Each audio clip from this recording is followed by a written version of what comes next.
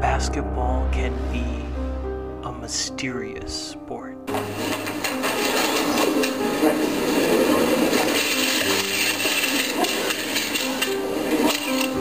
team whose logo is in this envelope will have the first pick in the NBA draft.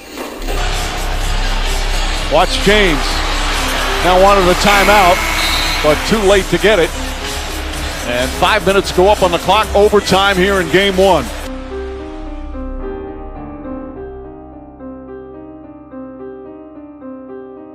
Will Giannis win a title in a Milwaukee Bucks uniform? It's hard for me to say that, Jay, considering how loaded the Lakers are. I don't know if you've been watching Taylor Horton Tucker over the last couple of days. But what if those mysteries could be solved? What if those conspiracies are reality?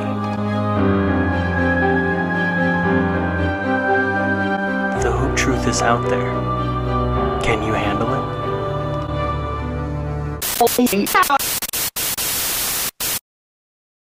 Welcome back to the Hoop Truther podcast. I'm Agu at _Gucifer. Joining me, as always, the official co-host, the official fellow Hoop Truther, one of the hardest working men on Twitter, Nick Andre at Nick Andre ATR. How are you doing, brother? I am great. Draymond will make his return tonight, so it'll be the first time Steph, Clay, and Draymond have been on the floor in, I think, over 1,000 days. Could you believe that? That's right. Crazy.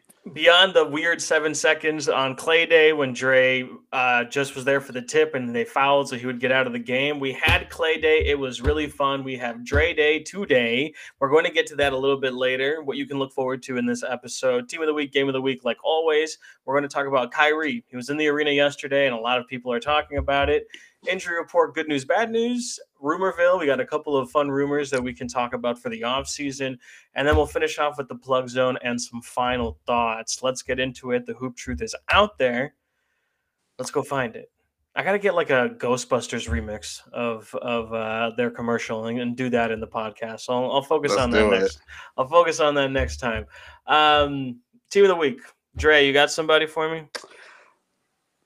I don't know if this is going to be too easy or it's just the flat out obvious, but I got to go Sixers Nets, which occurred on March 10th. Obviously, going into the game, everyone anticipated it's technically not a Ben Simmons return. It was just Ben Simmons returning to the arena, and everyone was just expecting him to get heckled. But the biggest story was KD, Kyrie.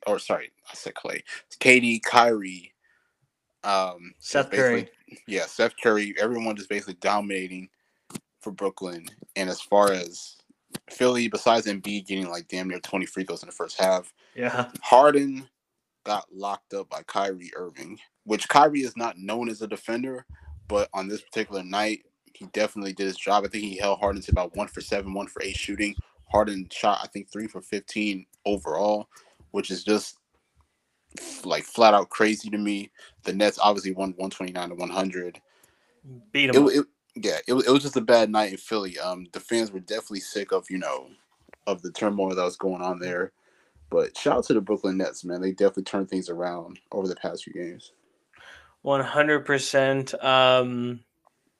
Yeah, Nets doing it without Simmons too, who, by the way, no update on him. We're not going to cover him in the injury report. When there's an update, that we'll talk about it if he plays. When he plays, we'll talk about it, all right?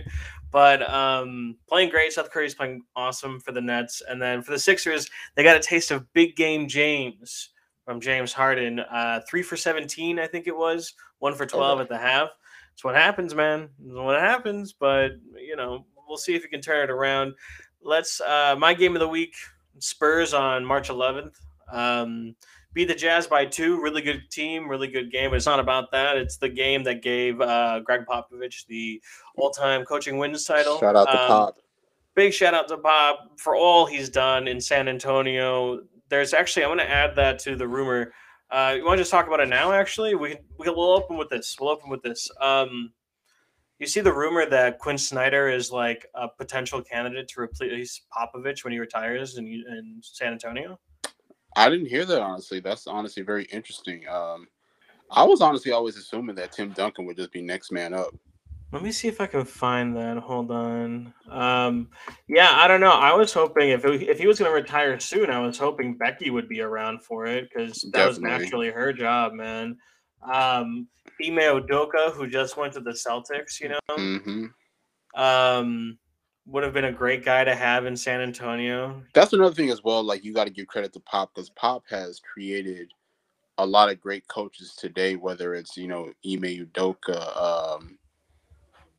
I want to say he did Budenholzer. Was it Pop as well? I can't remember. Budenholzer, yeah, he's there for. He's got a great tree. Sorry, I was looking for the thing. Apparently, Mark Stein reported that it's a potential option that Quinn Snyder's out there. But yeah, they've got a ton of people. Brett Brown is a Popovich guy, and he was great for Philly. I don't know if Kenny Atkinson was. I'm not sure, but and then there's Ettore Messina, who is a Euro guy who was the assistant coach. The famous clip of him is you see Patty Mills is like in the huddle, and Popovich is okay.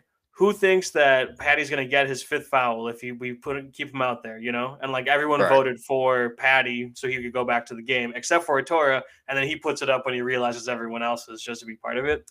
That's Ettore Messina. He was rumored he interviewed a bunch of head coaches. I think he's back in Europe now. But apparently Quinn Snyder, and I guess that makes sense. He's got a Popovichian style to him, and it'd be weird if Utah just lost their franchise coach, though. What do you think? Yeah, it would be, but I don't know. I mean, honestly, if you're able to go into San Antonio and just be able to fill some shoes, like big shoes that Greg Popovich has built over the last like quarter century, then I mean, it's honestly, I wouldn't be too mad if Quinn Snyder decides to leave Utah. I mean, even though Utah's a great team, they built such a great culture out there. You know what I'm saying? Like, but whenever you're able to go into a great franchise like San Antonio, who's who has big shoes to fill as far as coaching wise, what Greg Popovich has done over the last like quarter century, you know what I'm saying? Like, in my opinion, you would go for that personally. You just try to rebuild that championship culture that they once built there. Yeah, we'll see. And then you have to think if Quinn goes, maybe the whole thing falls apart. I think this is just a take. We don't have to visit it now. We'll visit it in a future episode. But a take that I have is that without like some significant playoff success, things are going to get ugly in Utah this summer. And I don't mean to be super dramatic, but I think Donovan and Rudy are headed for a split. I know everyone talks about Donovan getting traded, but who's to say that Utah doesn't trade Rudy Gobert? I mean, there are teams in the league that value Rudy Gobert. I know that Twitter doesn't like him, but if they could get something for Rudy, you'd probably rather keep Donovan if you're going to start over on a team. But that team is old as well. Mike Conley is not ancient, but he's old. Everyone like Royce O'Neal.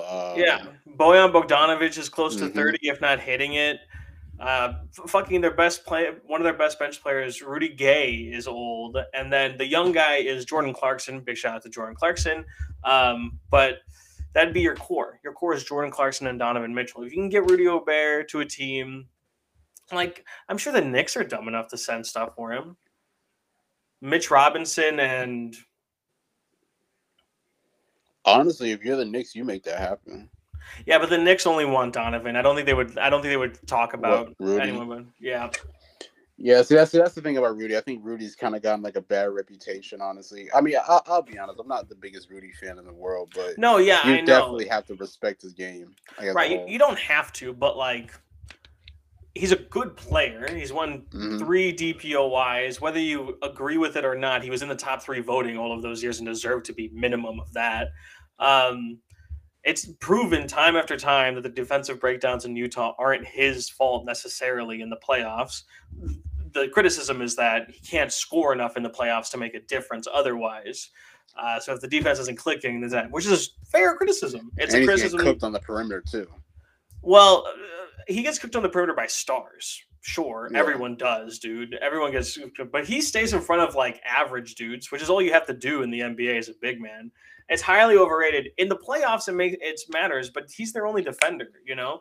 Donnie, when he's locked in, he plays defense. Mike Conley was a defensive player when he still had his legs, you know? He can still stay in position, but he gets blown by. Royce O'Neal was their best defender, and he's not Herb Jones, you know? He's not that type of dude. Joe Ingles was fine, but he was ancient, and now he's out of there. Rudy Gobert is elite. Rudy Gay is good, and that's it. I think Jared Butler's got some defensive chops to him, but he's too young to get minutes.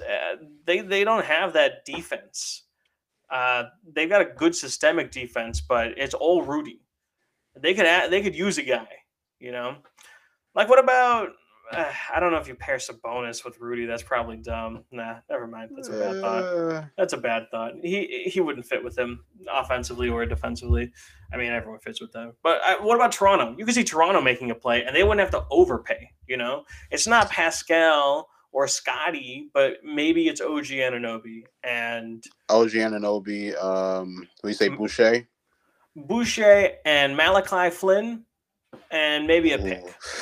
I don't know if I want to get rid of Malachi Flynn, dog. If I'm Toronto, I don't know. Well, you got to listen. He's good, sure, but you've got Freddie, you've got Gary Trent Jr., Malachi, multiple guys. At some point, you're going to have to consolidate those assets. Maybe so. You know, I understand it, but man, Malachi is really developing. He is into a great player. I mean, if you want to sell on Fred and Gary Trent Jr. for more minutes for Malachi, I get that, but to turn down a trade for a guy just because you want to keep three guards together in the same room, you know, like if someone calls about Markelle Fultz, Orlando with Jalen Suggs and Cole Anthony shouldn't be like, well, we can't just trade Markelle Fultz, you know? Yeah. But that'd be fun. I don't know. They're just a team that needs a center. Everyone needs a center. Boston could do it. Let's move on from this. I don't know how we devolve this, but Utah's going to a bad summer, I think. Those were game of the week. Do you have a team of the week? Yes. Basically reiterating what I mentioned in my game of the week, I'm going to go with the Nets this week. Basically because, you know, if I was able to do a second favorite game of the week, it would have been Charlotte and Brooklyn on this past Tuesday night. Kyrie obviously going for 50 points on 15 for 19 shooting. That was legit. Yeah, 50 points on less than 20 shot attempts. Like, that's super incredible. He was basically locked in from the beginning.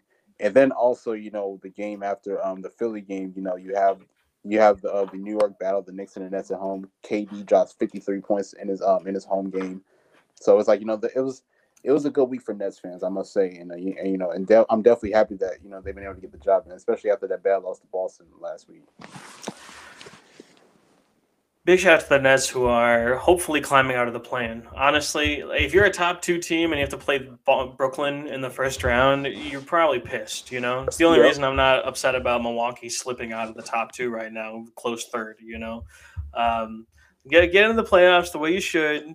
Brooklyn, man, that would be one hell of a first round, Brooklyn and Milwaukee. Yeah, well, any of them. I mean, if it's not Milwaukee, if they stay in 7th or 8th, it would be either Milwaukee, Miami, or Philadelphia. Okay, Philadelphia, and at that point, any of those series for a first round is already an all-time first round matchup. Depending on how it goes, but assuming that, like, Miami Brooklyn first round would be 7 games. That would honestly. I mean, hell, even definitely Miami, Brooklyn, definitely Milwaukee, Brooklyn, Philly. I think Philly's getting out here 5 games. I'm sorry. I could see it, but it would still be the most dramatic of the matchups because it's Simmons versus Embiid, man.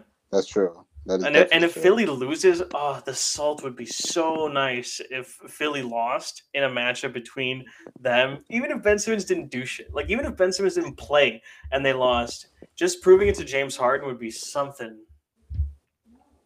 Oh, man. Whew. That is his team of the week. My team of the week is his team, the Warriors. 3 straight. Beat the shit out of the Bucks on Sunday. Shout out to Clay. Shout out to Clay. 38, baby. Best game since he's back, and he's back. You know, the Bucks are always going to give you threes. Jordan Poole was hitting them. Steph Curry had like 8 points. He didn't need to do anything. We still got him. It's something that Budenholzer does. I'm going to do this for like 30 seconds. I don't know if you guys care. Budenholzer likes to focus on the superstar and let everyone else do stuff. We did it against Jokic like a month or two ago, and he destroyed us. Jokic destroys everyone, but he destroyed us, and we lost by 20, 30 the other day. Golden State. You focus on Steph, which is the dumbest fucking. I mean, you can only run box and one and shit like Nick Nurse when none of the other stars are on the court like it was during the Toronto series. But now you've got Jordan Poole. Now you've got Klay Thompson. Now you've got even Moses Moody. Jonathan Kuminga was doing stuff. Shout out to Kuminga. He's going to be something. He's going to be something. I'm excited about him. And this is something that Budenholzer does, and he does it against the wrong teams, against the wrong players. You know, if you want to do that against Embiid, sure, that's fine. I'm cool with that. Jokic, he wants to pass out of that shit. He's going to find cutters for open space. And against the Warriors, they love to have everyone shooting. So just not awesome stuff by Bud, but he usually does save more complicated stuff for the playoffs, so I wouldn't expect it right away.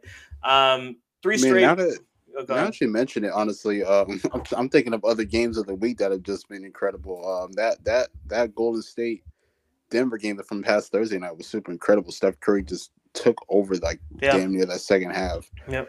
There's a lot of great games this week, man. It's tough. It's tough to choose one. It's ramping up. And you know why it's ramping up? It's almost that time. It's almost that time, but also the play-in game matters. The NBA wanted it to matter, and it matters. How many teams are actively losing games at this point? Like 3, 4 of them? Remember 2 years ago, it was in March, not even April. In March of the season, teams just stopped playing their starters if they were in 9th or 10th. That's true. You know? And now everyone's trying to get 9th and 10th, and so that means 11th sometimes trying to – 9 and 10. That means 11 or 12 can even try and fight into it if it's a close battle, you know? And it's working. It's working. So the games are still exciting. The stars are still out there. It is a move that has paid off tenfold already for the NBA. Pretty cool. Team of the week, game of the week, that's it. Let's move on to Kyrie. It's a hot topic, but I'll briefly get some links going. So here's Shams. This is on Sunday. He says that Kyrie is expected to sit courtside to support his teammates at Nets Knicks. He's able to attend the game as a spectator, move freely, maskless, but cannot play due to private sector mandate. And then Twitter was in a frenzy, but let's get all the information out there first. Then the Nets are fined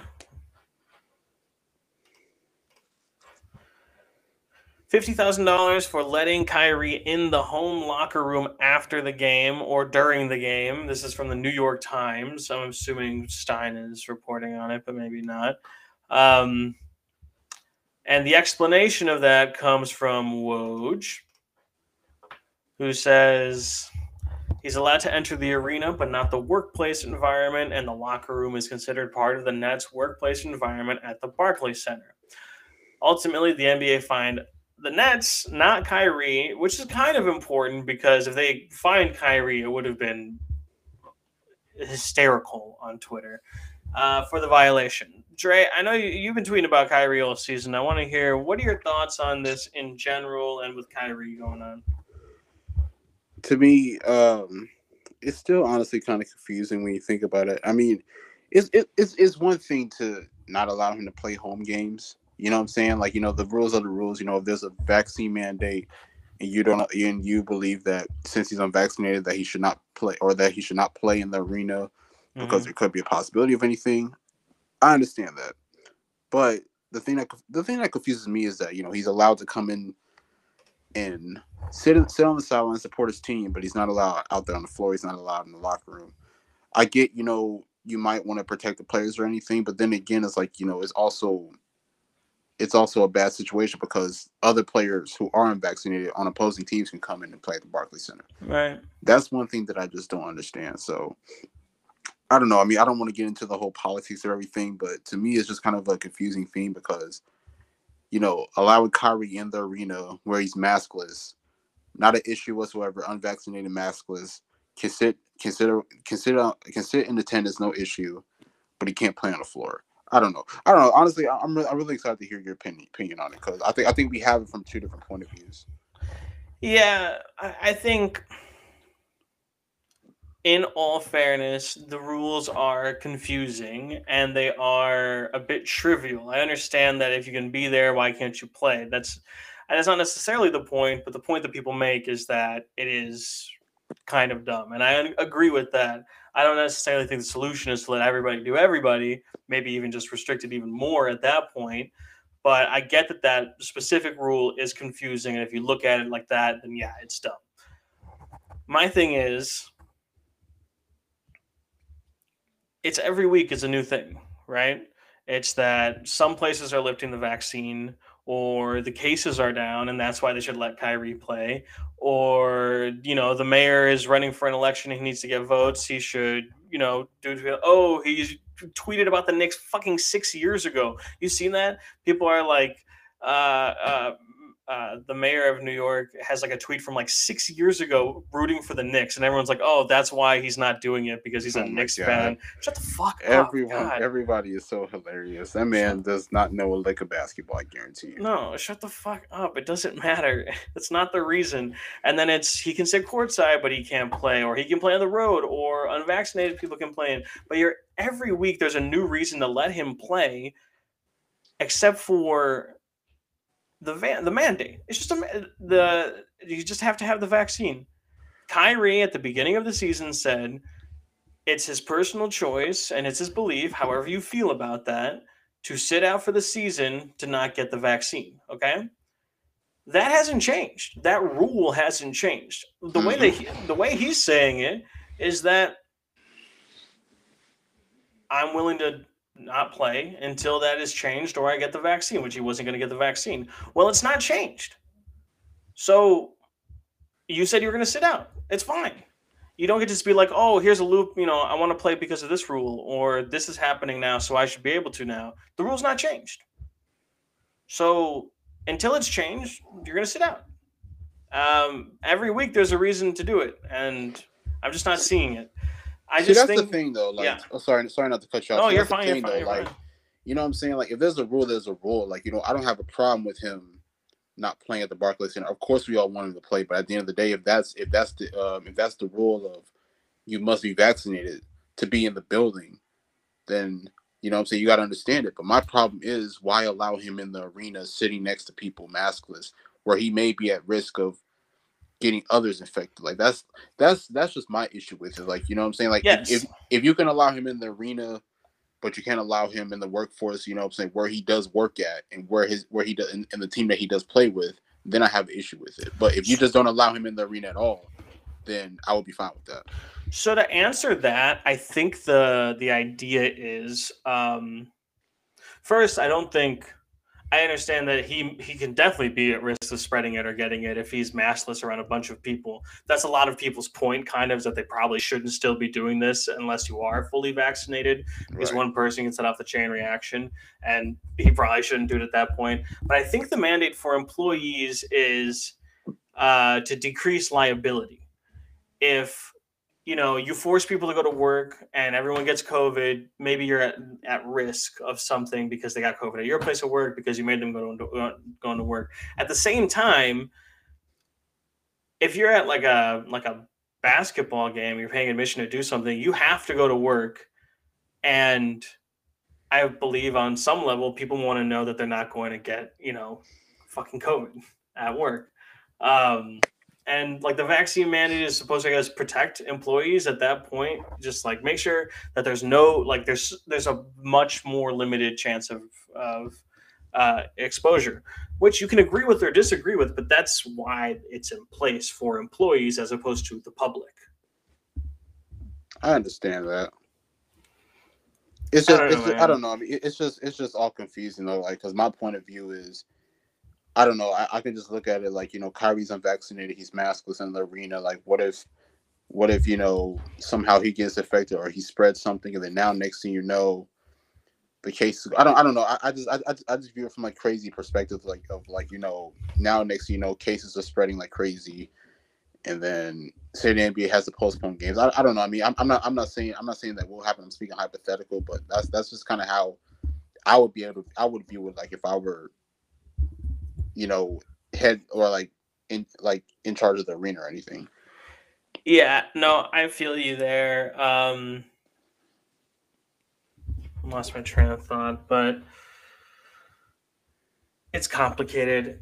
He's not going to get the vaccine. Here's the thing. We're probably going to get past this thing without a lot of people getting vaccinated because we've had to, okay? Mm-hmm. But a lot of the fact of the matter is cases are going down because of the vaccination. So if we get out of this, it's going to be a direct result of the vaccine. Not that it's the only reason, but it's a big part of it, Mm-hmm. So we can get past this without him doing it. If you want to think he's however type of person because that choice affected a lot of people instead of the one person he claims to have, then that's fine. But the fact of the matter is we're probably going to get that through this without him getting vaccinated. So I guess it's no longer an issue of immediate public health. In terms of spreading it, unless it's a mutation that, and I don't know what I'm talking about here, but the mutations of the variant like Omicron and Delta variants have spread faster than anything else. So if you're vaccinated, unless it's that, which I don't think is going to happen, although it does happen in populated areas, so maybe New York, who knows? I don't think that's the point of him getting vaccinated. At this point, I think it's more so that everyone's done it and that's why they're safe. So if we keep encouraging it, you can't make an exception just for Kyrie. So even if they let him play, sure, they let him play. But if they let him play and he plays, he's going to play great and the Nets are going to play great and he's going to cement himself as a top 10 player as he always does. Right. So this is my thing, though, for the Nets organization. So obviously, we're coming close to the playoff time. In my opinion, if you're the Nets, you're going to want Kyrie for those, right, big home games, particularly if they were, they're probably not going to get home court advantage, but, you never know. They may just be able to get it. So are they willing to take that risk and just say, let's just let Kyrie play for however many home games that we have and pay those fines? It's not. I've seen that it's not it's not an option. Paying the fines isn't an option. I think it's. I think it's like an actual rule, but not for a situation so public as the NBA. I don't think the NBA would ever allow them to directly contradict local law and pay fines. I don't think that's even allowed. So I don't think it's an option at all for them. I'm sure they're hoping that Mayor Eric Adams, I think. Makes a decision on it, but if he plays, he's going to be great, and it's not going to matter in the long run that he's not vaccinated. But we don't have to pretend like he's this fucking hero. Like a lot of people are free Kyrie, free 11. He took a stance on a personal opinion. That's fine. Okay. On some level, I respect that. But we don't have to pretend like he's a martyr for some sort of cause that really doesn't exist. Okay, we can be annoyed that he can't play without idolizing him for sitting out. People have sat out for great reasons. Bill Russell, chief among them. I don't believe what Kyrie is doing is even in the same stratosphere. No, it's not. But let me just say this though. With the whole free Kyrie thing, I will admit I am on that train, but it's mostly because I just feel like it's unfair if opponents who are unvaccinated can come in and play, but you're not allowing Kyrie to play. You know what I'm saying? I don't know. It's it's like I said, I don't want to get into the politics or anything, but there are people that say that Kyrie's more of a target. And it's I'm not going to sit here and call him a target for the league, but it's when you look at it from those perspectives, you can kind of understand it. It would have happened to Wiggins too, though. The same situation would be happening with Wiggins, but he got vaccinated. It's not just Kyrie. It just so happens that Kyrie's the only one that didn't get vaccinated in a city that he has to be. Right. And it turns out he's a huge star. But in terms of the unvaccinated players coming back, it's actually simple. It's dumb, but it's simple. It's a local law. It's a New York law upon New York employees. Only New York employees. They aren't allowed to make laws on non-New York employees because that's not their jurisdiction. So if an unvaccinated employee from another state comes to visit a friend, they don't have to be vaccinated. Or if they moonlight across the city kind of line, if they're not paid for that, I don't think they're going to be needing to be vaccinated. So they're just visitors. It's what they call them, home visitors. They're just visitors and they are playing a game.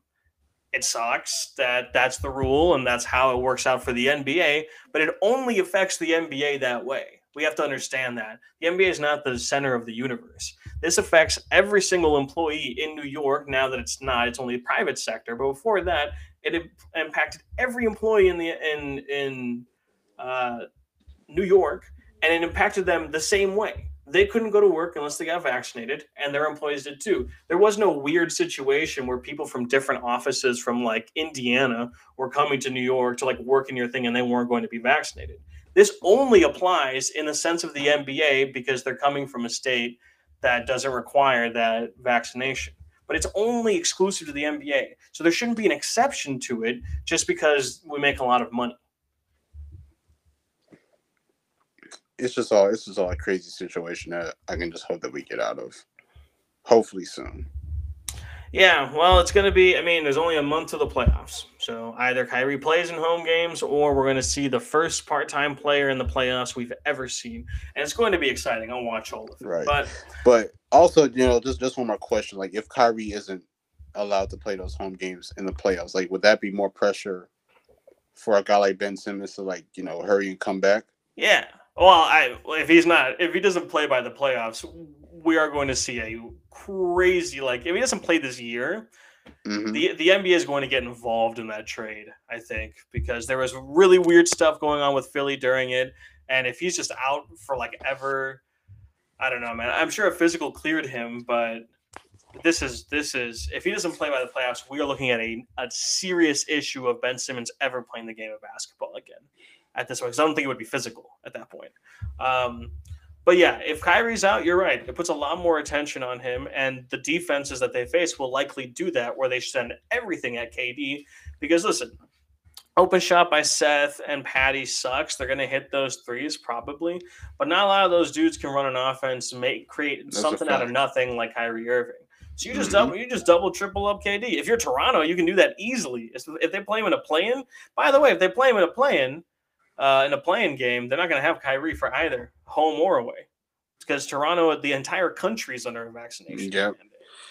And Toronto's a great matchup for them already. That's a nightmare scenario for Brooklyn. It's gonna get tricky over these next month or so. Man, we didn't plan none of this, but we exploded into full-on Nets playoff talk. I love it. We'll see playoff Drummond. That'll be fun. Playoff Drummond. Oh my God. Because he's like that. Honestly, man, like let me give some praise to Drummond, man. Drummond, sure. Definitely, especially after last year, when he was the Lakers, he just looked cooked. I ain't gonna lie, he just looked cooked. But he seems like he's kind of rejuvenated himself. He had some slight moments, some pretty good moments in Philly, but his presence in not in Detroit. His presence in Brooklyn has been just super important for the team, especially, I don't know, I still believe in Nick Claxton, but Nick Claxton can just sometimes frustrate me sometimes. I don't know why. So, well, the thing with Nick Claxton is that he didn't ask for this. He's like 20 years old on one of the two best teams in the Eastern Conference when they're at their height. Exactly. He's not going to get those minutes because the second he does to do something that pisses you off, it pisses the coach off, and they pull him off. If he was in Orlando or hell, even in the Marvin Bagley role in Detroit. By the way, Marvin Bagley's doing stuff in Detroit, guys. He is. Not number 2 pick in a draft that involved Luka and Trey. Jaren Jackson, good. DeAndre Ayton, didn't mean to not include him, Suns fans. He's not doing that good, but he's doing stuff, which means he might be in the NBA longer, which is cool. Sometimes you just need a relocation. Yeah. So send Claxton. They got to trade him. They got 2 first-round picks. Trade Claxton and 2 firsts to a young team that could use a center for something cool in return. Like, I don't know. Who could use a center? Toronto, but they're not going to trade with a direct competitor. Although they did with Miami. Remember that? Remember when they just gave one of their best players to Miami for like Precious Achiuwa? Yep. Who was like fine, by the way. Not like terrible. He's fine. Who else needs a big Whoa, Karl Anthony Towns has fucking 56 3/4 right now. Oh, that's nice. That's super nice. Holy shit, man. Shout out to the bigs. I mean, we just got an intense Jokic Embiid matchup, which Jokic got the head in that matchup, and now we got Cat dropping 56. You gotta love it.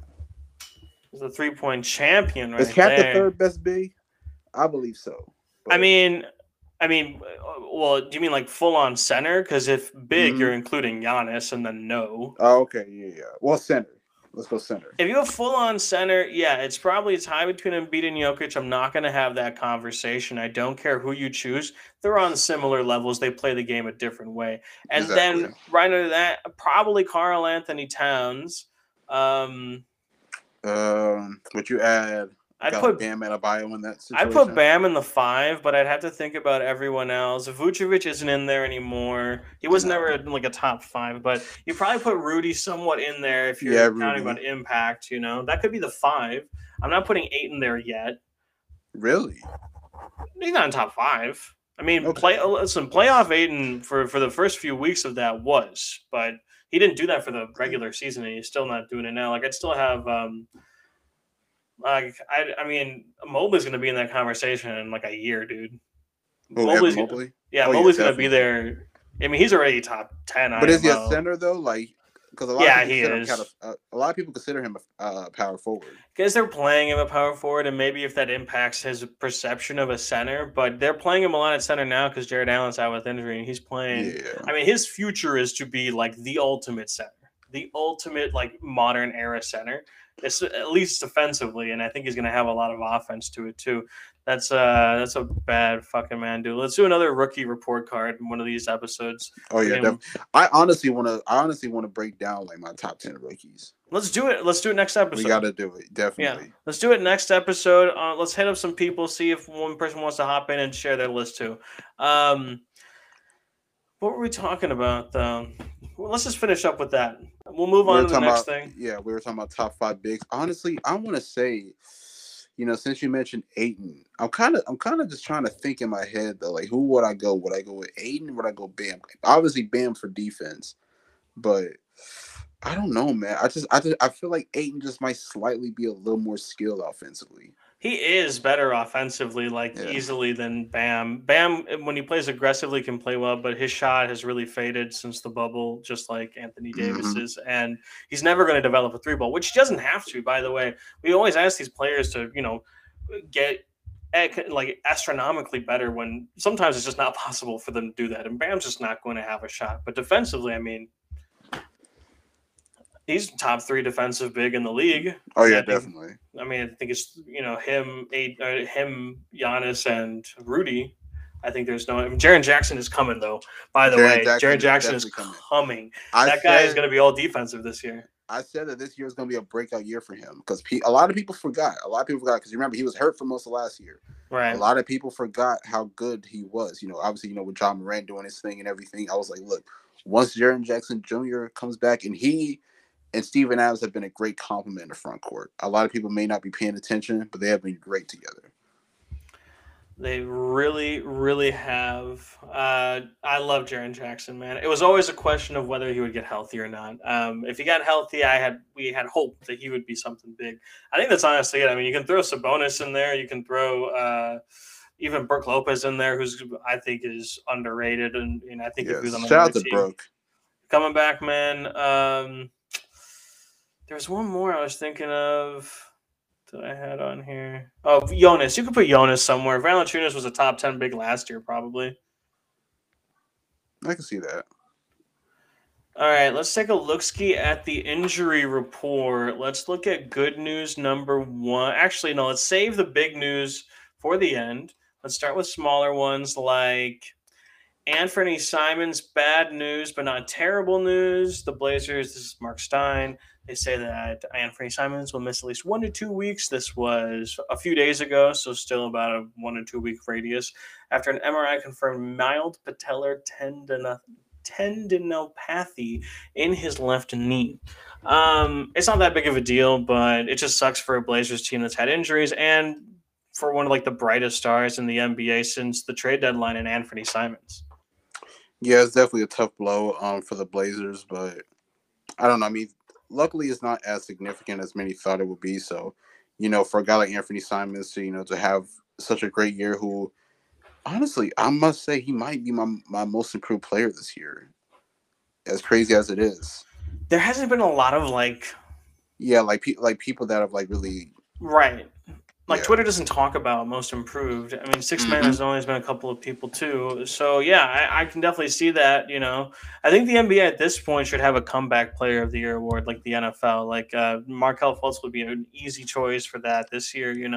And we're seeing it a lot more often, unfortunately, that guys I come would put back from Boogie an in that injury. combo. You can put Boogie in that shit, man. Hell, you can Man. put Boogie in most improved. I don't give a shit. I don't give a shit. Yeah, so honestly, I'm trying to think of like most improved guys. I don't know. It's like whenever you go on NBA Twitter, they say guys like John Morant. I don't see John Morant as the most improved player. I know that he's getting better with like year by year, but he's not necessarily a most improved player. Like to me, the definition of most improved player is if you may have started. Oh no, it's easy. It's Kuzma. It's Kuzma. Oh yeah, definitely. Oh my It's God, Kuzma. Kuzma has definitely been killing it this year. And I told people like, look, all Kuzma needs is a relocation, which I believe will be the same thing once Taylor Horton-Tucker can somehow get out of LA, because Taylor Horton-Tucker stinks now. But yeah, if he goes to a new location, maybe I don't know, Detroit or whatever, I feel like he might be able to at least play a little bit better. Yeah, I mean, we'll see. But Kuzma has been a fucking monster. We'll do an award show soon because the regular season's wrapping up. So we'll do an award show where we're doing stuff. I'm sure we'll have Kuzma at the top, if not close to the top of the most improved. I'm excited to see what Washington does this offseason, and we will talk about what they might do, rumored, in a little bit. But let's finish off let's keep going with the injury report. A little bit of good news. Dylan Brooks has been out for like what feels like a lot of the season, right? Yeah, like an early injury, played a little bit, and now he's been out for since before the All-Star break. He's expected to return in the upcoming road trip. I don't believe he's played just yet, but another addition to the dogs that are the Memphis Grizzlies. I don't know, just good news for them. I mean, they're third. I think they're second again in the Western Conference. Honestly, this is really good news, especially at the right time. As the Grizzlies are, one of the top teams in the Western Conference. Getting a guy like Dylan Brooks, who was a great two-way player, back in that backcourt alongside John Morant, you couldn't ask for anything better, in my opinion. All right, injury report, trigger warning. This is gross. Fucking John Collins. He's playing with that. That's nasty. He's playing with that. There's this article from The Athletic. I'll pull it up real quick. That talks about, this is Chris Kirschner, who wrote it. It's talking about that picture and like just that they're playing with it. But if he keeps playing with it, it's not going to heal, and he's probably going to like just do a lot of damage to it. And the Hawks are like scraping. They are scraping for for like a playing spot, and they might it's just been not a struggle. And even tonight they're getting cooked. Well, actually, I haven't checked the score, but let me check right now. But by the end of the first half, they were getting cooked by Portland, I believe. They beat Portland by 9 at the end of it, but they gave up 113 to that Portland team. Terrible. Yeah, Atlanta's. I'll be honest. Atlanta's definitely been disappointing for me. I mean, no disrespect to me. I know that Trae Young has been doing his thing this year, but they have just been super inconsistent. I know they've had different lineup rotations, but defensively, they've just been super inconsistent this year. And it's just a terrible thing to see, honestly. But hopefully, they'll still be able to get into that. Wait, where's that? I think they're 9 right now or 10. No, they're the Hawks. Yeah, no, they're behind that, man. They've been trying. I think. Let me see. I know they can't be. I know they can't be behind New York. Oh no, they're 9th. I'm tripping. Okay. They're in the race right now. Okay, so yeah, that's what I was thinking. But also, I want to give a quick shout out to definitely. I want to give a quick shout out to my brother Pat Benson, who's covering the Hawks right now. PBJ. Shout out to Pat. Shout out to Pat, man. We got to get you on the show. I'm definitely going to hit you up, man. We definitely got to get you on for a Hawks episode. He's coming soon. Definitely. You've been talking about him for a second. He's going to come on.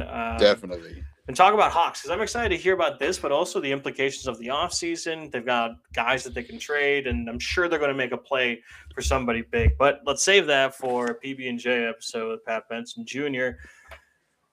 Let's take a look at some more good news. Caruso's back. He played the other night. Isn't that fucking sick? Yeah. I love it, man.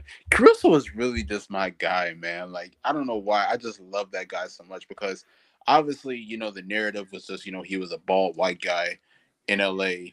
And I think now, like this year, especially like early this year, I don't know why, but idiots are finally understanding that this guy can really play basketball. Yeah. Honestly, if he didn't get injured, I would say he could be a defensive player of the year candidate. And that's a hot take. That is a pretty hot take, man. God damn.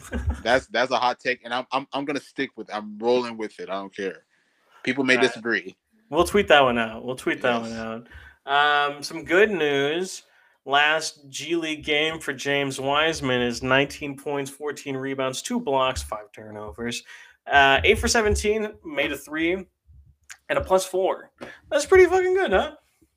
That's really good. Shout out to James Wiseman. I'm just happy to hear some news because for a while we have been like even people like outside, everybody knows me as a diehard Warriors fan. Everybody's like, what's up with Wiseman? What's up with Wiseman? I'm like, right. I have heard nothing about Wiseman. I have heard nothing about him. We've obviously heard about Draymond and his injuries. We've never heard anything about Wiseman. So to hear about Wiseman, going to the G League, doing his thing. I mean, it's just really a great sight to see, and hopefully he can just stay healthy closer to playoff time because I don't know exactly where Steve Kerr is going to put him now. I can honestly assume that he'll probably be just a second unit player for right now, but hopefully as the playoffs arrive, he'll be able to get those starting minutes. Caruso, he was on track 100% for an all-defensive team, and he might still make one. I think he's probably out of it with the missed games at this point, but he came back and changed their defense already. All right, I'm going to trauma dump on you guys. We're going to do a couple of sad newses in a row, and then I'm going to give you guys the great news at the end of it. All right, let's start with Brandon Ingram. Not too bad news, but New Orleans, who's been hot lately, dealt with more injury news. He's going to be reevaluated in 7 to 10 days. It's been about 5 since then. He hasn't been reevaluated yet. From Crispy Haynes, it is a mild strain of the right hamstring, and you got to be careful about the hamstrings. We've seen it with James Harden, among many other players. They kill you, so you cannot come back early from them. This is a bad blow in my opinion for New Orleans, especially considering after the McCollum trade they've been on a great streak. And then on top of that, you get news that Zion could be coming back. So now you're thinking of the 3-headed monster in New Orleans with CJ, Zion, Brandon Ingram, and now Ingram goes out. So I'm just hoping that it's not as significant as it may be, and hopefully he'll be able to come back soon. I don't know. Yeah, it's 7 to 10 days. It said mild as well, so it doesn't seem too much. But boy, do hamstring injuries make me nervous. That's the thing. I really hope. Yeah. Those are really lingering injuries that people don't know about. It's crazy. Bad news, my boy. I was a huge fan of the buyout pickup. Bucks guard forward. This is from Woj. DeAndre Bembry is feared to have suffered a season-ending right knee injury. It turns out it was a right knee ACL and MCL tear. I saw the play. I was watching it live. It didn't look great. He contested a 3 and landed on the guy's foot and trying not to twist his ankle, landed weird on his knee, and it just looked pretty bad. It sucks. Big shouts to DeAndre Bembry, who came over to the Bucks just a couple of weeks ago, played some great defense. Not a lot of offense, but he played some great defense. Was looking to take Wes Matthews minutes and is not going to now. We have heard plans of how they're going to adjust the roster, but for now, we'll talk about that later. Just wanted to give a shout out to Bembry. Hope he's doing shout out to Bembry, man. Get back soon, hopefully. And then our sweet boy, Cam Reddish, out for the season with a right shoulder separation. Now, the good news is that 6-week recovery, so it wouldn't have been a full season if it was earlier in the year. It just so happens it's the end of the year that he gets the injury.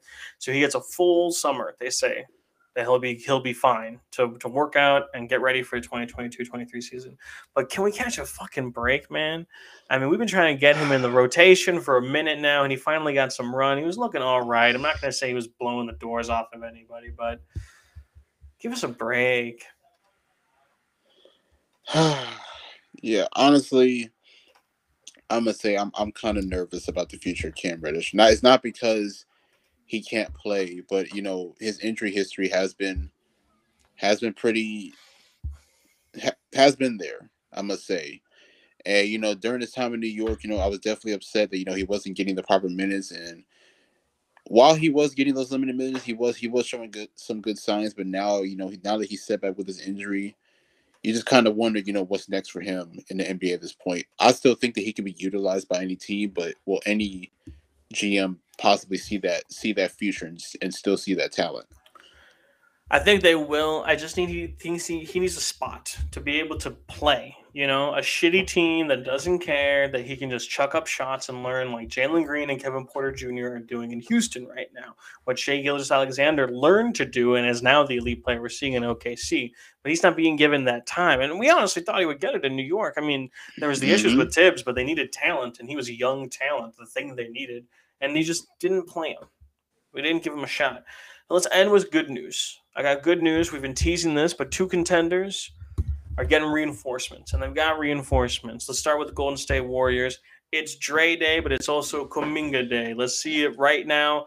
Here's a live update. The Warriors are up 8 on the Wizards with 5 minutes left in the second quarter, and Kuminga's played 12 minutes. He's 2 for 3 from the field. His only miss is a 3.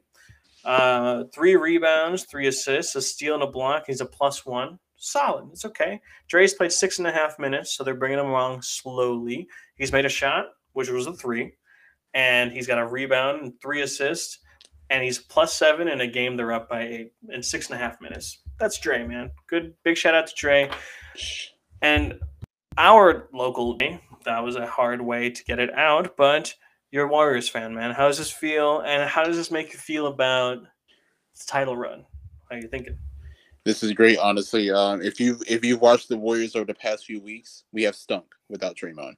We need that defensive presence. That's true. Particularly, I want to go into the game against the Lakers because we gave up just so many easy transition baskets. We just gave so many offensive rebounds. The Warriors have just been struggling. We just lost that defensive identity. I mean, we know that Klay is back. Klay is still trying to find his rhythm with the team. Obviously, we still have Steph, but we definitely needed that defensive identity. So now that Dray is back, I know that he's limited right now, and hopefully he can be limited for the next few weeks or so because we definitely need him as the playoffs arrive. This gives myself and Warriors fans just a lot of optimism for what can occur. I mean, we know that Phoenix is up there, we know that Memphis is up there, Utah, you name it out west. But when we have the 3-headed monster and Steph, Klay, and Draymond in our championship experience, like that can carry us the long way, alongside great players like Kuminga, you mentioned, Jordan Poole, man. Yes, definitely. And then, of course, Wiseman's coming back. It is a good time for us to be optimistic. Yeah. We'll see, man. I'm very excited to see the final product on the floor, especially what Wiseman's role ends up being, because I think he can be valuable in matchups with huge guys like Ayton and Jokic. Not that he's going to lock them down by any means, but it's another guy to throw on the boards. You need to rebound in these games, and he's going to be able to help you somewhat there, at least. I know he's somewhat allergic to rebounds, but he's bigger than anyone else you got. You don't want to have Looney out there for 30 minutes. Oh, my God. Like, I love Looney, man. I love that guy, but he's too undersized. I'm sorry. Too undersized, no athleticism. I love him to death. He's a great defender, but please, let's slowly get him to the second unit. Please. Yeah, or go small as well. I think a lot of the minutes that Kuminga figured to play are going to go to Wiseman at this point, who's just been phenomenal. Let's move on to the other contender getting reinforcements. Our teams are always in the conversation. I really appreciate that. It allows us to offer our perspectives as watching them often enough. The Bucks, baby.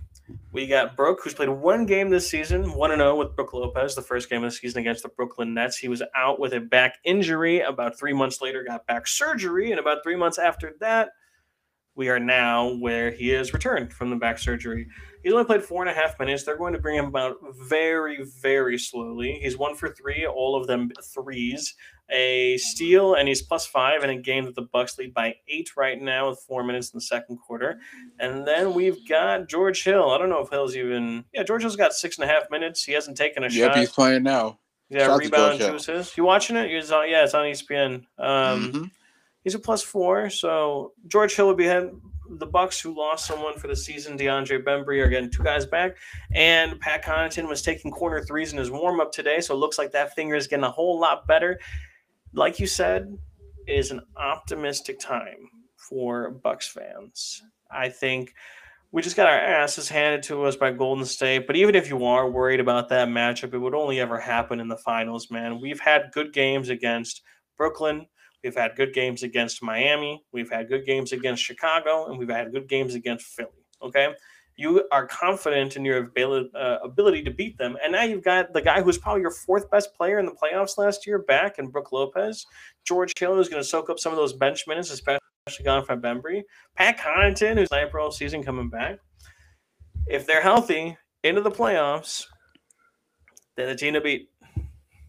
Yeah, honestly, just looking through like the course of the season, I guess I'm not going to say I never knew that Brook was important, but when you watch the Bucks through the course of the season without him, you realize how big his presence is on the floor. Just being able to protect the rim, being able to rebound, being able to stretch the floor and knock down 3-point shots.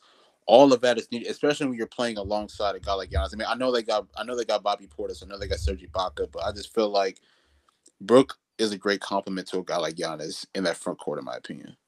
I think Brook is like the 3rd best natural center on defense with the drop coverage specifically. I think it's Bam, Rudy, and him. Honestly, I can see that. I think Embiid has more of an impact defensively, obviously, but he doesn't run like a sophisticated drop coverage. He's running he's running like a drop, but also it's just like the rim protection and the massiveness that he's providing out there. Right. Brook, and then the thing is, he's overqualified. He's cast as his 3 and D, and emphasis on D, even though he does hit the 3 center. And then if Giannis is out, say in the playoffs, he becomes this guy who is the franchise leader in Brooklyn Nets points, leads the entire franchise, and he can drop a 33 on an Atlanta when needed. That's why he needs to be overqualified, and hopefully he's still up to it. If he's healthy, you gotta watch out. If you're a team that likes to muscle, we got a whole lot of muscle now too with Brook Lopez. I'm very excited for it. I'll probably watch it after we're done recording. That's it for good news, bad news. Let's head on over to Rumorville, both involving Washington. This is a rumor about John Wall. He would welcome a return to the team that took him number 1 overall in 2010. And I believe that was David Aldridge that reported that. And apparently a source said that's true. I crunched the numbers, by the way, and I don't know if they can make a trade for him without Kristaps. So I don't know if they would include Kristaps in that deal or if it'd be a 3-team deal. I'm really not sure, but I don't know. Maybe it'll happen. What do you think? If they keep Beal, I would imagine they wouldn't do this if they didn't keep Beal. How would you feel about this? Yeah, honestly, I mean, in my opinion, if you are looking to bring Wall back, you should definitely try to keep Beal. And at this point, honestly, like, even though John Wall hasn't played in over a year, I still feel like he has a lot of great value. And obviously, he's really built something for himself in Washington. Honestly, like, I would love that though. Like John Wall, Bradley Beal, Kuzma. Do they keep Porzingis? So I don't think they can, and I don't think he's going to get bought out by Houston. Maybe he would, but I think he's got like another year after this one. Like, I don't think it's just the next year that he has. So I don't know if a buyout's really looming, but if it's a trade, I think they have to include Kristaps. But you can keep Gafford. I mean, I assume you have to attach something else beyond Kristaps, like. I don't think you have to give up a young guy, but maybe a couple seconds or a pick or something. But you still got Denny. You've still got Rui. I would love to see Rui in that lineup. You still have KCP, who's a good vet if you still want to play him. And then Gafford is, I mean, Wall never had a Gafford. Wall had I know he had Gortat and Nene, but he had Gortat and Nene who were good, but I don't think they were like athletic necessarily. No, not like Nene Gafford. maybe originally in his career, but he was still more of a Kenneth Faried type. Daniel Gafford is a pick and roll, and he rolls hard to the rim point guard. I mean, Wall had some chemistry with Wood, So we'll see. I'd like it. I just think for the drama and the this league always does dramatic things, and I love it. For him to only play for Houston for like half a season, so it's almost like he never really left the Wizards, would be an awesome way for this to play out, I think. And that team is nice. If Wall is something, Wall, Beal, let's say Rui, Kyle Kuzma, and Daniel Gafford, it's probably better than some of those prime Wall teams. Oh yeah, definitely. In my opinion, like when you look at the combination of the talent that they have, and you add John Wall to that mixture, like this team, in my opinion, this team is definitely like at least like a 7 seed, like in that playing spot. Yeah. I can see it higher depending on the type of year that Bradley Beal or John Wall are having. It all hinges on them, of course. But honestly, like Kyle Kuzma's probably their third star in those years was Otto Porter. Kyle Kuzma's better than that, at least offensively, Right. So that's already a third guy. That's kind of fun for them. This is another one that, the Wall thing wouldn't happen if this happened, but this is from Andrew Bogut, so he's not a real source. But I've heard it talked about in several podcasts. People are talking about it. Pretty big rumor that Brad Beal is trying to get to Philadelphia in the offseason to team up with James Harden and Embiid. I can get into the numbers in a minute of how that would work, but off rip, what do you think about that, Dray? I don't know if I'm really a big fan of it. I mean, obviously, Beal would definitely bring a lot of scoring to that team, but I don't know how he really benefits besides that. And plus, I feel like if you do trade for Beal, then Maxey would unfortunately be a part of that trade. So first thing, I think they could do it without trading Maxey. Yeah, but that's the thing though as well. Though, like, does that take away from his development? So there's that for sure. That's a very valid point. Just to point it out, I believe from what I've seen and what I've read, which is a really vague way, but people have talked about how they could trade Tobias and a couple of other things and get like close to max money. Not necessarily a full max slot, but close to max money. And if it's to join a super team, Bradley Beal I would assume would take close to max money. Like you said with Tyrese, I don't necessarily agree with it, although maybe if you trade Tyrese for something else that fits with them, like a defensive guy that plays on the wing, Right. If you can pull off something like that, maybe. But yes, you would be concerned about that. It would get Tobias the hell away from that team, at least. Although I think they're going to trade him regardless of what happens, man.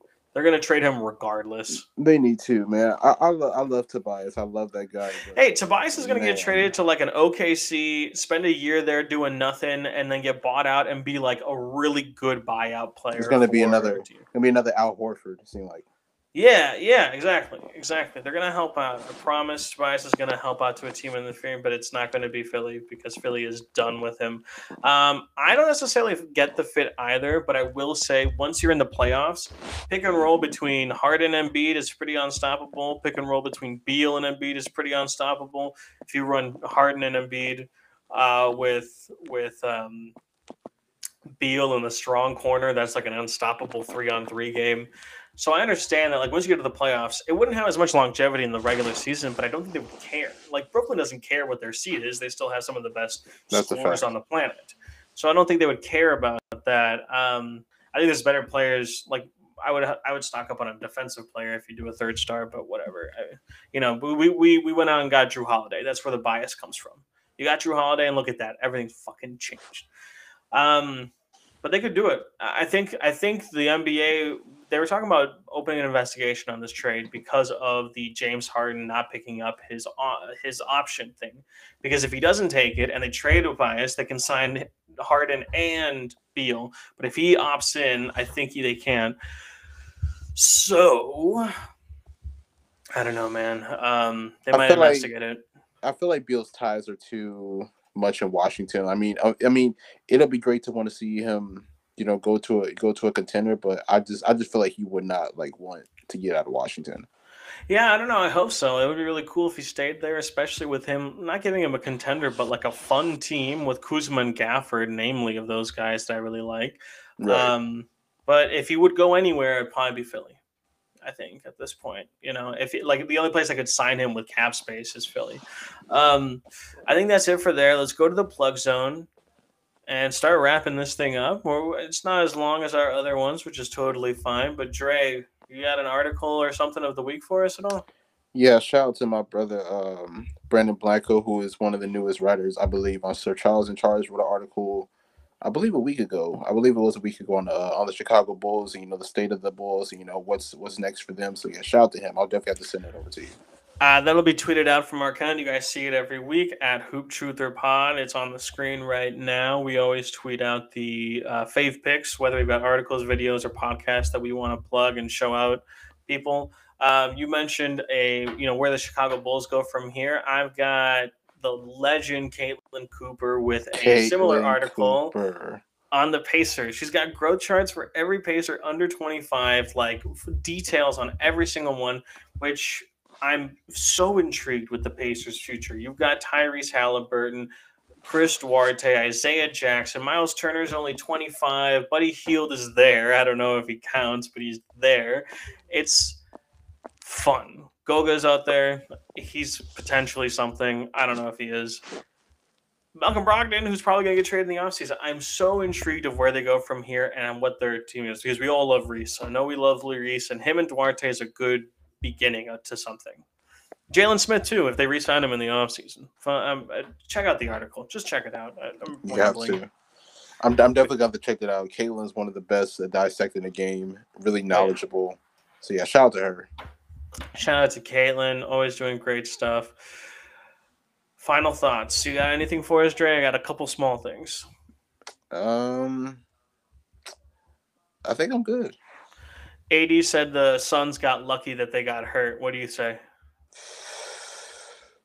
I will say that his injury did play a huge role in why the series changed around, because you got to remember that they were up 2-1, and then I believe they were winning in the first half of Game 4 before AD had gotten injured. But I don't know. I mean, it's kind of a close call. I mean, if you want to name it, because I mean, the Suns were on a hot streak at that time as well. Chris Paul also hurt his arm in that series, so it's not like Phoenix was fully healthy. You guys got to chill out. And honestly, that's big talk, but do it. Let's see Philly and let's see Phoenix and LA go to this year. If LA beats them, that'd be a crazy thing, but it'd be an upset. All right, everyone fully expects them to beat the shit out of the Lakers at this point. It doesn't matter what happened last year.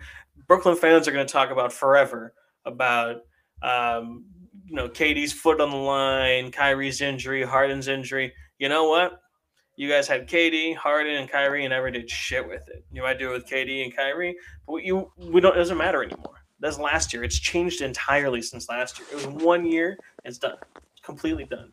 Exactly.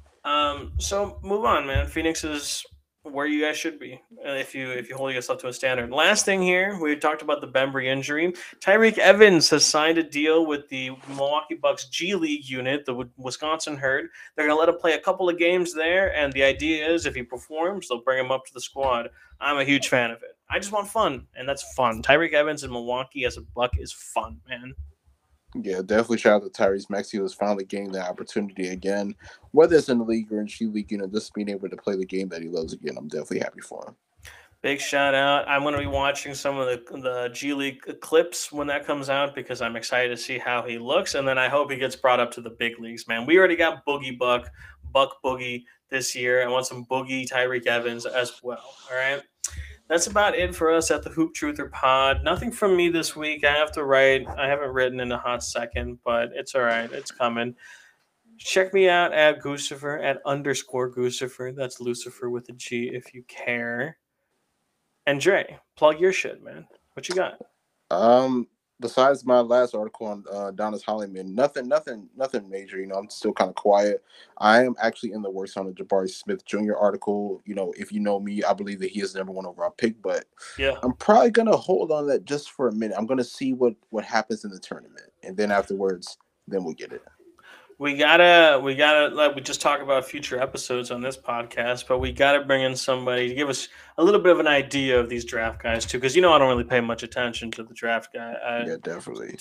I'll watch March Madness, but man, I would love to get my guy Robel. I don't know if I can find him somehow. Oh no, man, he's off. Yeah, good for him, man. He got out. Yeah, definitely. Honestly, man, shout out to Robel. I mean, I think Robel got a job with the Grizzlies, if I'm not mistaken. It was the Grizzlies, yeah. Yes, man. He was super dope YouTuber, dissected almost every single player in each draft. Yeah, shout out to him. I'm definitely happy for him that, he's able to continue to cover the game that he loves. That shit was crazy. Big shout out to Robel. All right, guys, check us out on all the platforms, Apple, Spotify, every audio platform you can find us at. Check us out on YouTube. That's HOOOOOP Truthers Studios on YouTube. Yes, sir. Give us a subscribe. Give us a like. All platforms. You want to watch our pretty faces. You want to listen to our pretty voices. You got options for that. We will catch you next week with another episode where we will at least cover the top 10 rookies. All right? That's a fact. Get ready. See you guys. Yes, get ready. See you guys next week. Deuces.